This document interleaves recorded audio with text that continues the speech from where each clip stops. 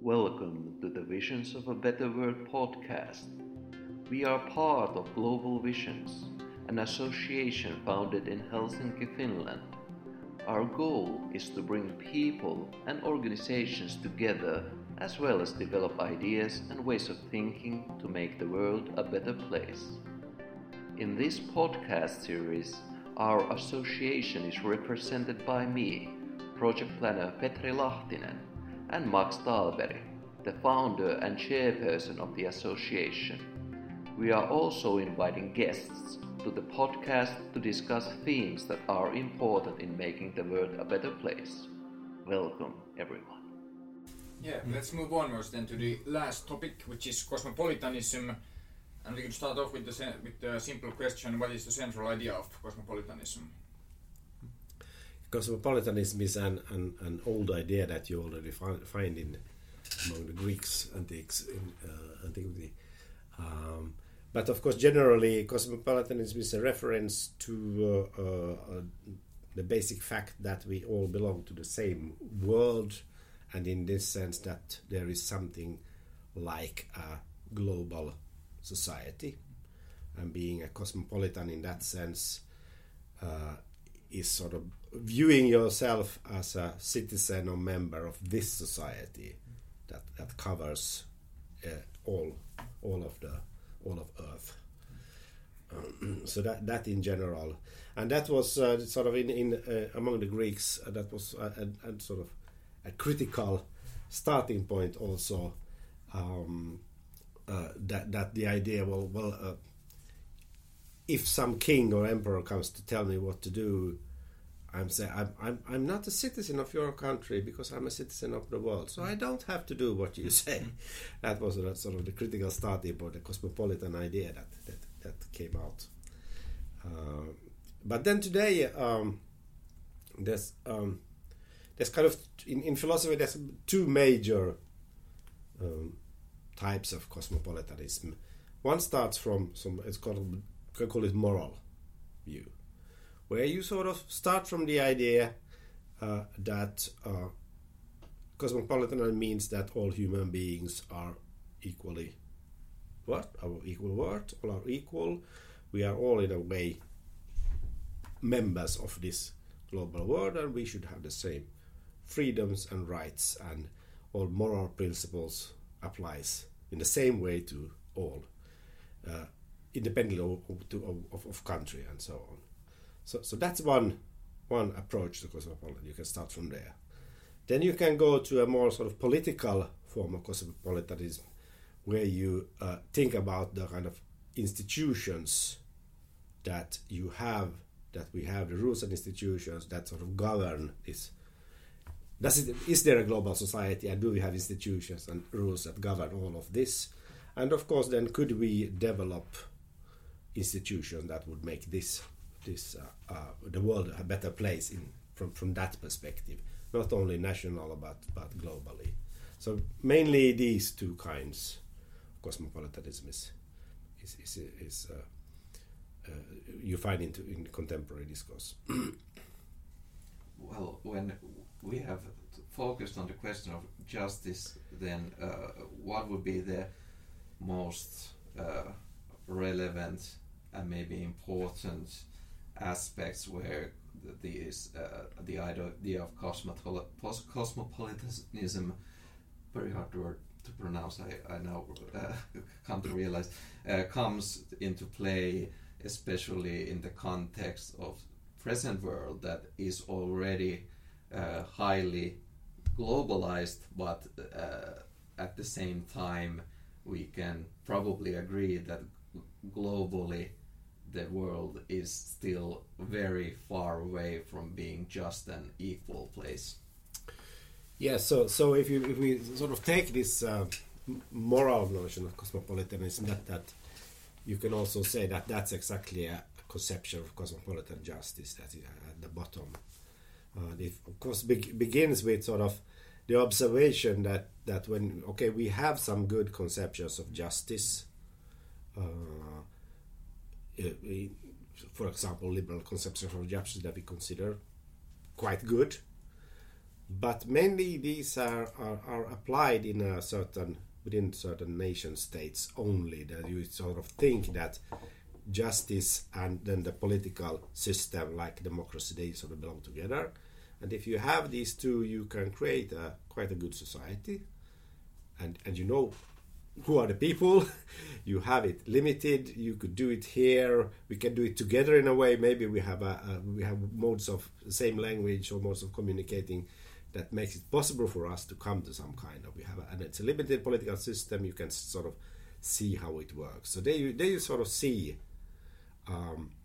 how a conception of justice can be realized in a society.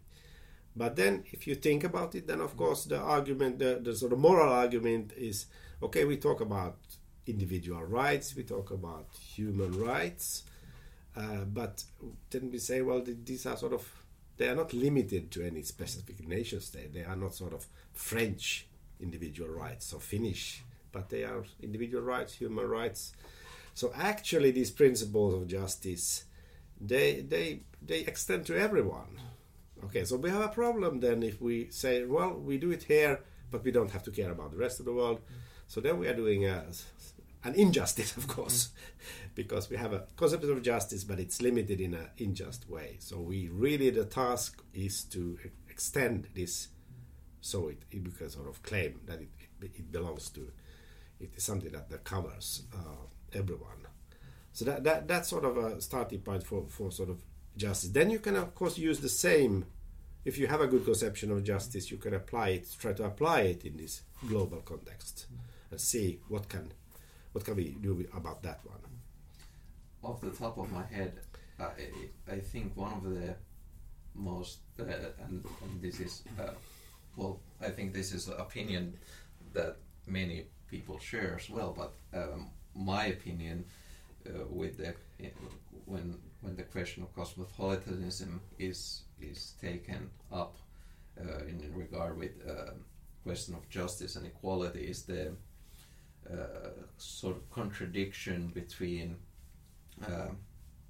let's say human rights and the activities of multinational corporations. Mm-hmm. So you have a lot of multinational corporations that have very viciously gained modes of actions and rights to do things globally and internationally that are taking advantage of limited natural resources, but then at the same time when, for example, I don't know if we discussed this on record, but at least after some session we discussed Martha Nussbaum and her philosophy and in her book Frontiers of Justice, she's writing about that justice is a project that should be made more global,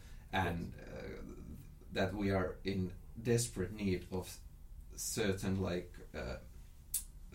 organizations that can implement global justice that we don't have. So in a nutshell, to sum up, there's this contradiction of that there are certain actors in the global stage that use the globalized world to their advantage, and at the same time we cannot get efficient international organizations that would limit and control certain inequalities that happen locally, but especially internationally. Yes, and this is of course, yes, and this is how these sort of moral claims, which seem well justified. I mean, it's true. It's we don't have any good reasons to limit justice to our own people or our own society. But then, of course, you would need some kind of political level, some organizations, and we don't have much of that, or we don't have enough. We have some, of course. We have the United Nations system, and it's another kind of institutions that are doing much of this work. But but of course not enough. So I spoke earlier about this. These persons come from critical theory, do global political theory. For example, one is David Held, well-known British critical theorist and also political theorist that has been in this doing this work. He died a few years ago, but he have for decades been doing this, and that's exactly a project of what he called cosmopolitan reforms, where he tries to think about what kind of institutions could aid in making the world more democratic in a broad sense, and in that sense work for or against inegalitarian injustices on a global scale. And most of these, like Held, they go back to sort of Immanuel Kant's original idea. I mean, Kant is one of the major thinkers when it comes to cosmopolitanism. He was one of the first who formulated specific cosmopolitan principles of right. That was, he had his national principles of right, and then the cosmopolitan, and also is well known for his writing on perpetual peace, where he sort of takes up the task of sort of striving toward perpetual peace in the world. But then in connection with this, Kant is also well known for sort of being strictly opposed to the idea that we should view the global in terms of a global superstate. That is a very dangerous thought and a bad idea, because the idea of having a political society, a state that implements justice, it's sort of dependent on the idea that we have many states that are in connection with each other and in a way influencing each other and watching over each other, so that it's not only sort of the domestic aspect, but you also have the relationship with other states, and this keeps up a kind of balance. Then you won't have a strong power center. If you begin to think about a global superstate, there will be a state, a power without an outside. And Kant thinks that this is extremely dangerous and bad idea. We shouldn't go for that. So most people who work within this cosmopolitan justice and political cosmopolitan justice, they sort of follow Kant in this aspect. Bad idea to think sort of that we should have similar system on the global level as in the national level. We have to think of it differently. We shouldn't strive for a global superstate, a power center without any opposition. That's a totalitarian idea. It's dangerous. It's not good. So we have to come up with think about this level in a different way than on the national. So that's a starting point. So don't copy the national on the global. So what can we come up with on a global level? And Held and these others have tried to sort of figure out and think about and come to ideas of what kind of institutions you could create. Of course, to implement that seems very slow, extremely difficult, because as long as you have opposition from strong powers, it's not likely to happen. Many these think that the idea of an international criminal court, that's a good idea. We should sort of have kind of that watches over states, crimes of the state. But as it happens, the big one didn't join. So United States, they don't recognize the International Criminal Court, for example. And so Russia or China, they are not part of the system. So we have an International Criminal Court. They can sort of criticize United States or Russia, but since these are not part of the system, they don't. So this is always, of course, the difficulty. The optimism, or the optimists believe that, okay, we just have to continue with that work and try to slowly develop these institutions in a way that they can work exactly.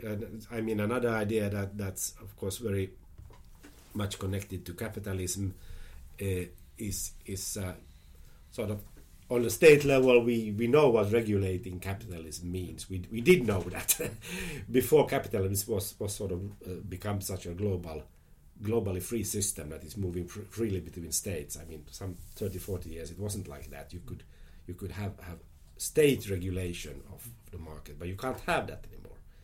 So of course now many are thinking, well, that is something we would need on a global level.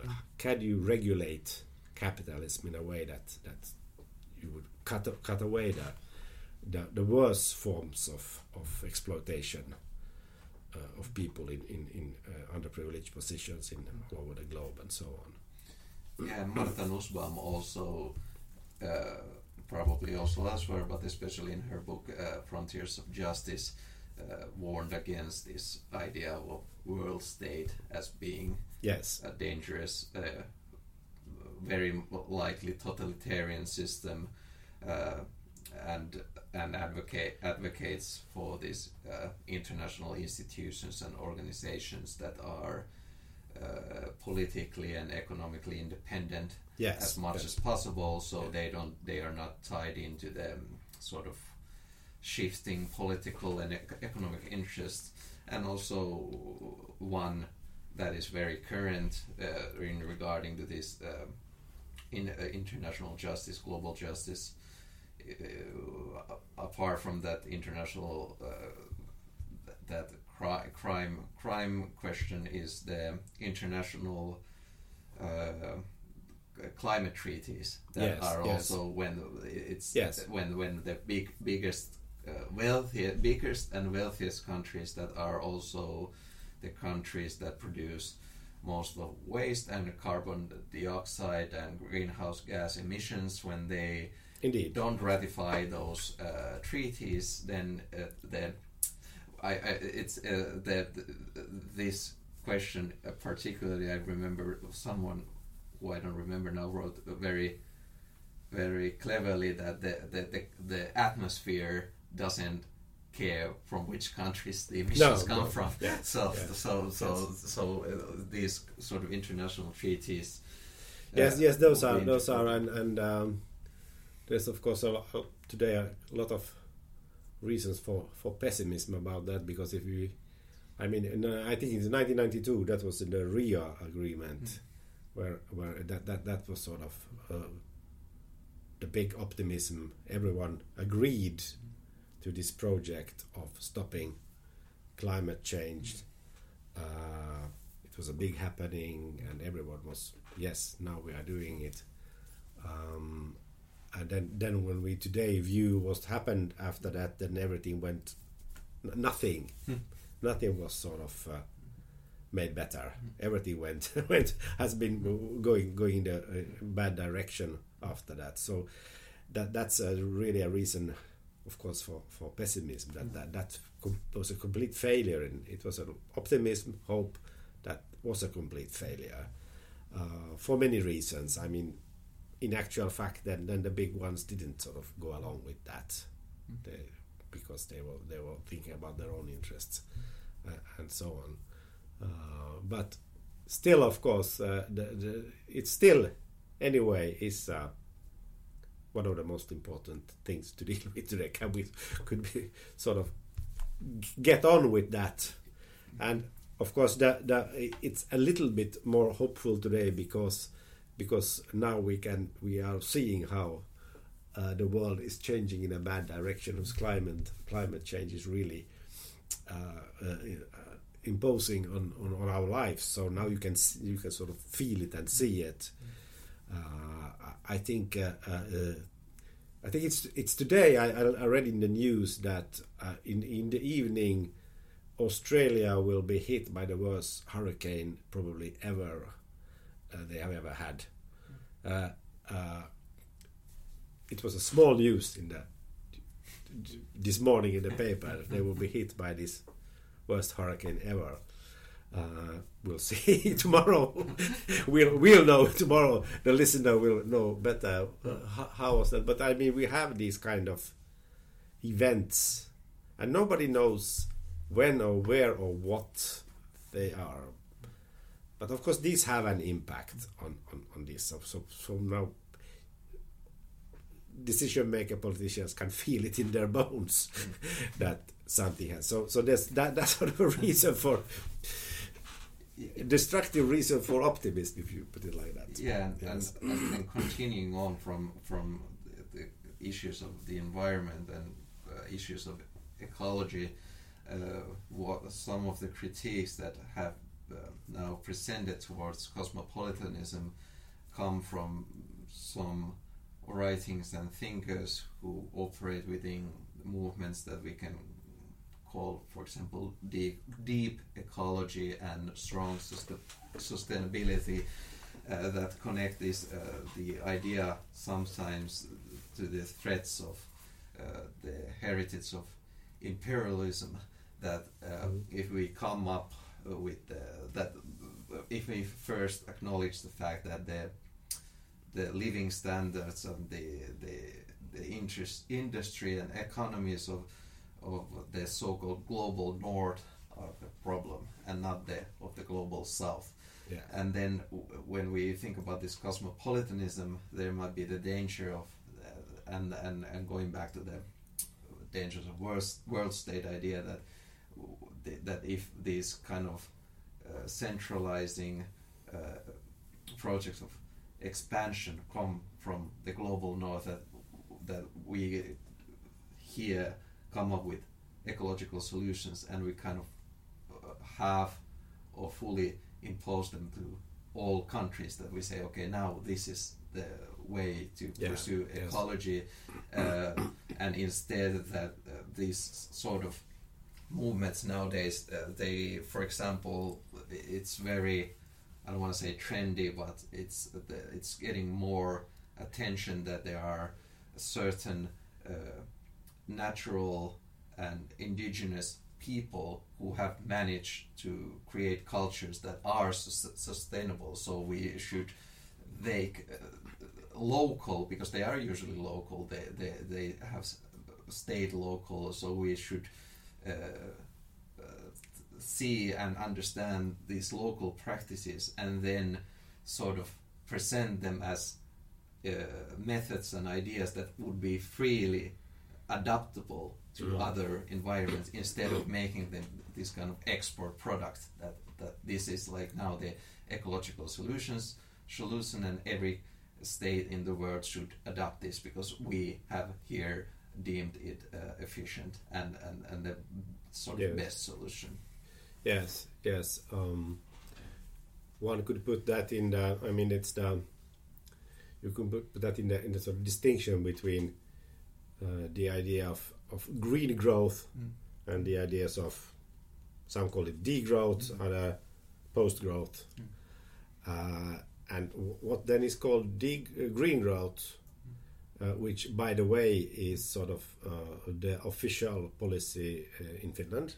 You can find it on the state pages. The green growth is what we're going for. So green growth, in a way, is what you say. It comes from the influential strong who want to stay strong, will so keep their living standards.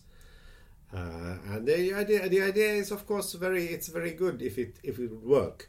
The idea is, okay, we continue to live as like, but then we develop everything in a direction that is good for the climate. So we will have airplanes which have no pollution anymore. That's the future. We know about this project. We have cars which no carbon monoxide cars, electric cars, and so on. And this is sort of the idea of green growth. So we continue as usual. We just change the ways in a way that will stop climate change, and then it's good. This is a very beautiful idea, and I mean, for us here in Finland, it would be good if it works. Accidentally, I've been connected with a project writing about this, and in that article, it stated that yes, but it has completely failed, this idea of green growth. So it hasn't sort of done anything good for the climate. We have green growth, but not climate change is sort of deepening. But then what alternatives do one have then? The idea of degrowth, which it's a very broad sort of social idea, which involves that growth should be sort of not focus on economic growth, but on growth in democracy, growth in justice, growth in other things, and then see to that sort of environmental issues as primary issues and so on. A very sort of that's kind of conception of justice also, but of course it's been viewed so far as completely idealistic and sort of for activist groups to sort of work with, but it has no connection with reality. We also have that sort of that you mentioned. It's sometimes called in anthropology sort of political ontology, where you focus on the different kind of worldviews that are present globally today, and try to sort of bring out what's wrong, what is the sort of Western modernity as a worldview doing to people all over the world, and then try to sort of come up with other kinds of worldviews that would view human life in a more sort of better way than what we do here, and then sort of developing and making these new worldviews grow instead of the one we have where we just view.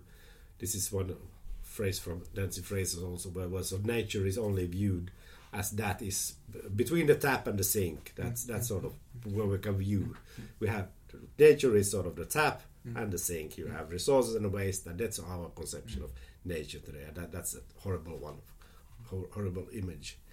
So could we sort of develop this different kind of worldviews, different kind of conceptions? That's but that's also, of course, mostly viewed as very idealistic and so on. So that's all the time the problem. And if you're sort of a realism, you will see, of course, the green growth will probably for many years remain a sort of ideology globally also. Will it start to work? Will it sort of have effect? Maybe, we don't know. It's possible. But of course we then know also that the ones who will benefit from that is we here, rich people. We will have sort of things as usual, whereas not necessarily in other places. So things will sort of go on. So yes, well, in cosmopolitan reform, again, to go back to that conception of justice. So how could we come up with institutions or modes of that would do a difference here, make a real difference? That's a big thing. Yeah, there's from the perspective of cosmopolitanism and global justice, there's this unavoidable gap that we have these people who now live in let's say welfare states. Some have coined the global north. We have this inherited situation that our parents and grandparents have worked hard, and they have gained more material wealth, and the production and consumption have increased. And then we have the so-called global south, less developed countries that have more scarce living standards, and then there's the majority of global north who don't want to give up that inherited privileges and advantages and that accumulated wealth. But then, because we have, even though we could some in a beautiful technological utopia create technology that is completely emission free, we still have limited natural resources. Yes. So then we have the people who live in scarce circumstances, who many, I could imagine, dream of the living standards of the wealthier countries. So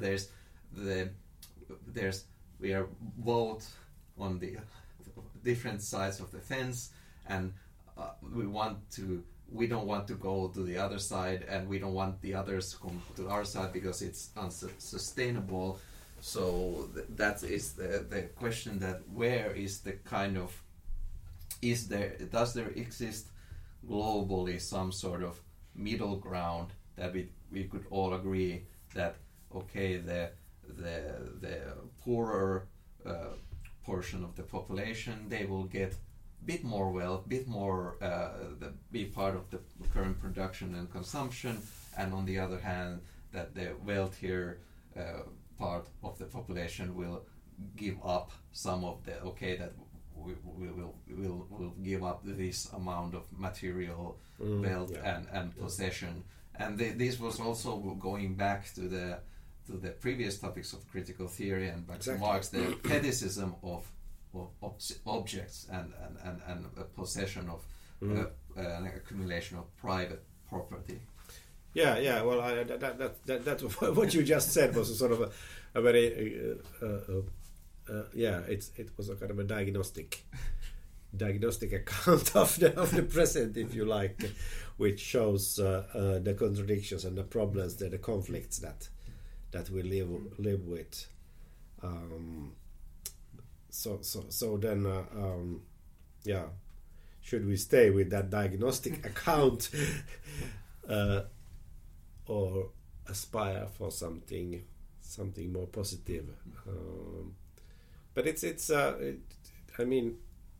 difficult to come up with sort of new good solutions. I mean we know what it could be. We know here, I think. Well, I would say, yes, a way of regulating capitalism in a way that would take into account that sort of minimum wage would be applied to everyone in the whole world. Sort of integrating societies. Now it seems very difficult today to have sort of integrated world with the different kind of societies like China and Russia, that sort of, and then in the Western world and so on, and Africa and South America, and they have sort of very different sort of interests.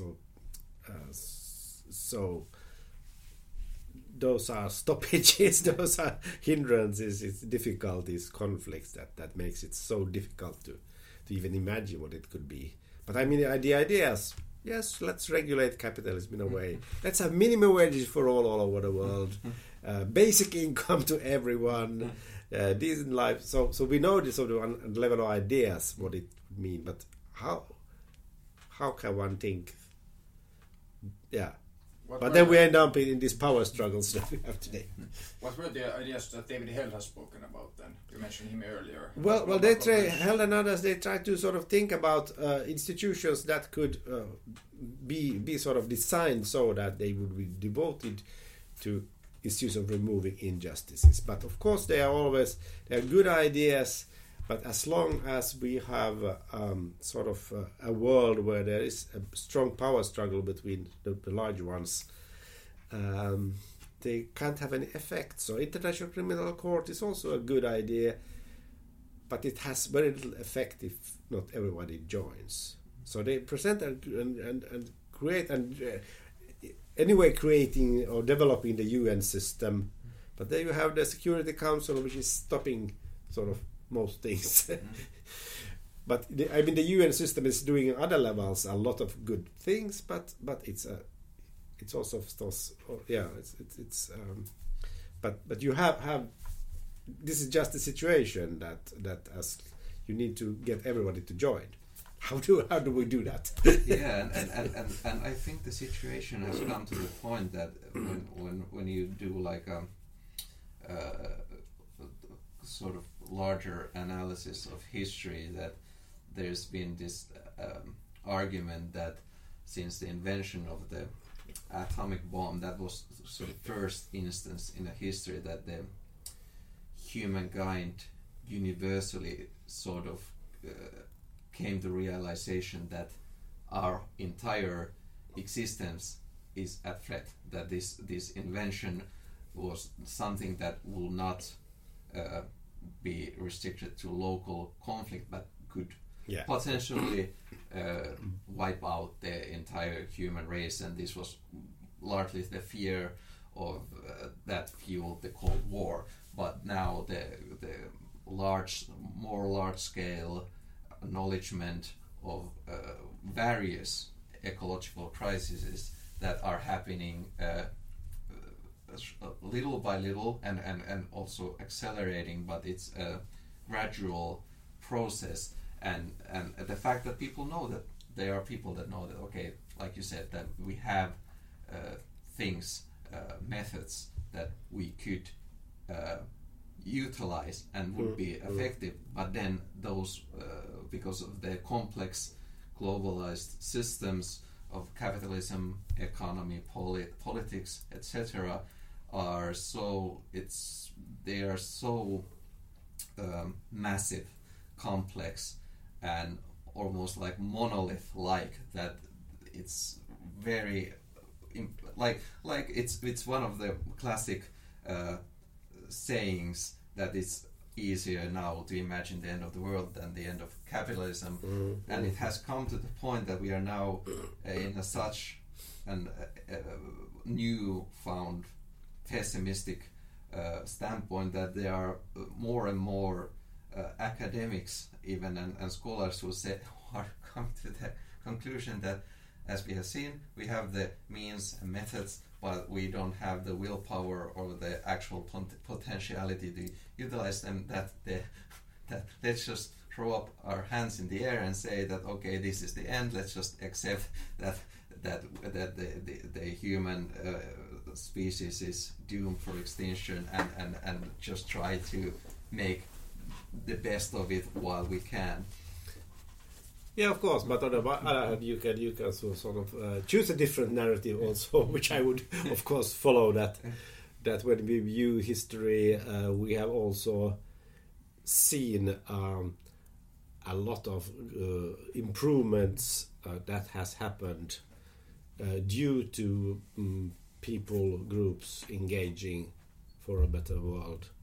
So you can just take the labor movement in the 20th century and feminist movement and all these kind of movements. So they have been successful. So we have seen these successes through the last centuries, and they have mostly been due to the fact that people together engage for something and protest and do something. So although we think that, and we today view that we're now protesting, nothing is happening, we don't see anything happening, then if you put that into a historical perspective, yes, it's a long-term project, but we just have to continue. And so there's also this other more hopeful narrative that you can lean on. And then you still in a way have to throw up your hands, because I can't do it, I can't fix things, sorry. But anyway, even if I can't fix it, I can still fight on for as good as I can, for as long as I can, and other people will come along and do it, because it's sort of because a majority of the earth finds that things are quite intolerable. The strong doesn't, the strong and rich doesn't feel it like that, but anyway, a majority experience the world in this way. So yes, and also we learn from history. Yes, we have seen in the last 30 years things happen that nobody expected. The end of the Soviet Union came like that. It just happened, and nobody saw it coming. We had September 11. That was a terrible thing that came from nowhere. We have now this kind of movement. They come sort of from nowhere. So goods and bads can happen. So perhaps from a cosmopolitan point of view, the idiom "act locally, think globally" is something that is for an individual at least healthier viewpoint. Exactly, it is. Do what you can, yes. And keep up the hope. Yeah. I that's also, I think part of doing research and doing philosophy. It wouldn't be any point if you don't have some kind of hope in that sense, doing these kind of things, talking about them. Yes, and cosmopolitanism may be one of the the benefits of it is that if local practices are being developed, then that can be adopted in other places. Let's say, for example, historically the non-violent resistance during Gandhi's India and others, and so it's not just, and this doesn't limit itself to political things, but now when we have discussed the global ecological problems, that if local practices that are efficient are developed, those can be now in a globalized world presented and they can be adopted because of the travel of information is so fast. Yes. That's but then also even in a more general sense, just sort of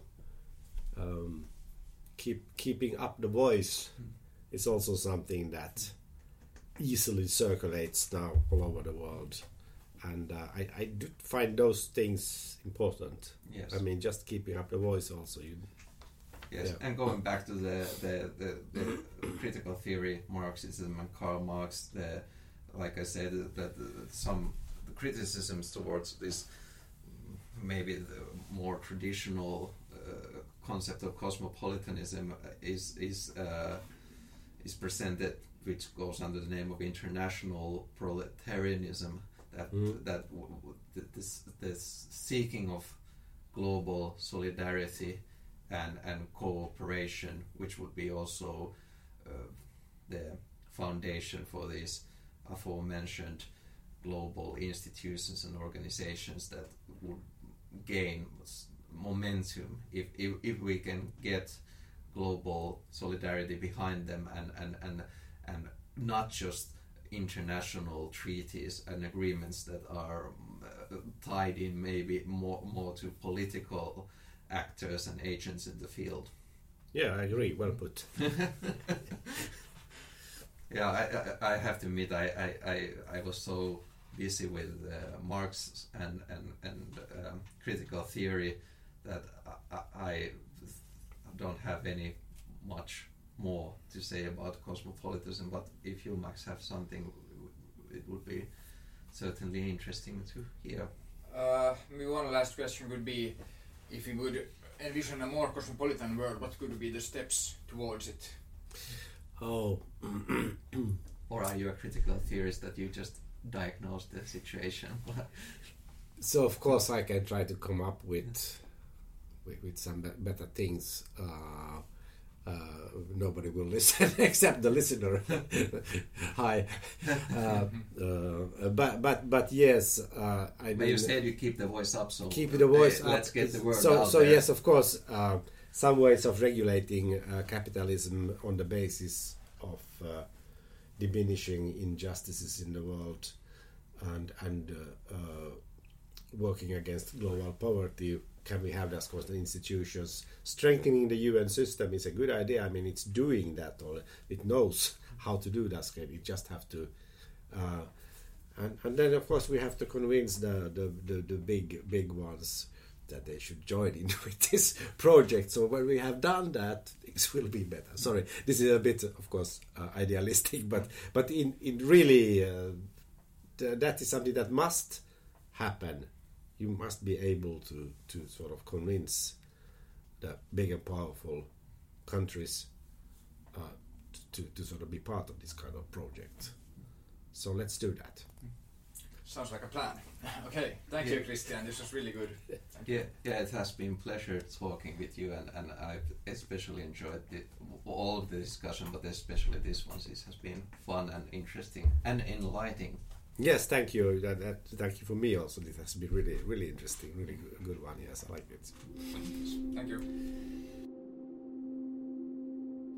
Thank you for listening to our podcast. You can find us at www.globalvisions.fi. Check out also Max's book, which is available to download for free at www.avisionofabetterworld.net. We are also on social media. You can find us on Facebook, Twitter, Instagram, LinkedIn and Discord. Everyone is welcome to take part in our activities and discussion, which is an invitation to reflect on how to make the world a better place.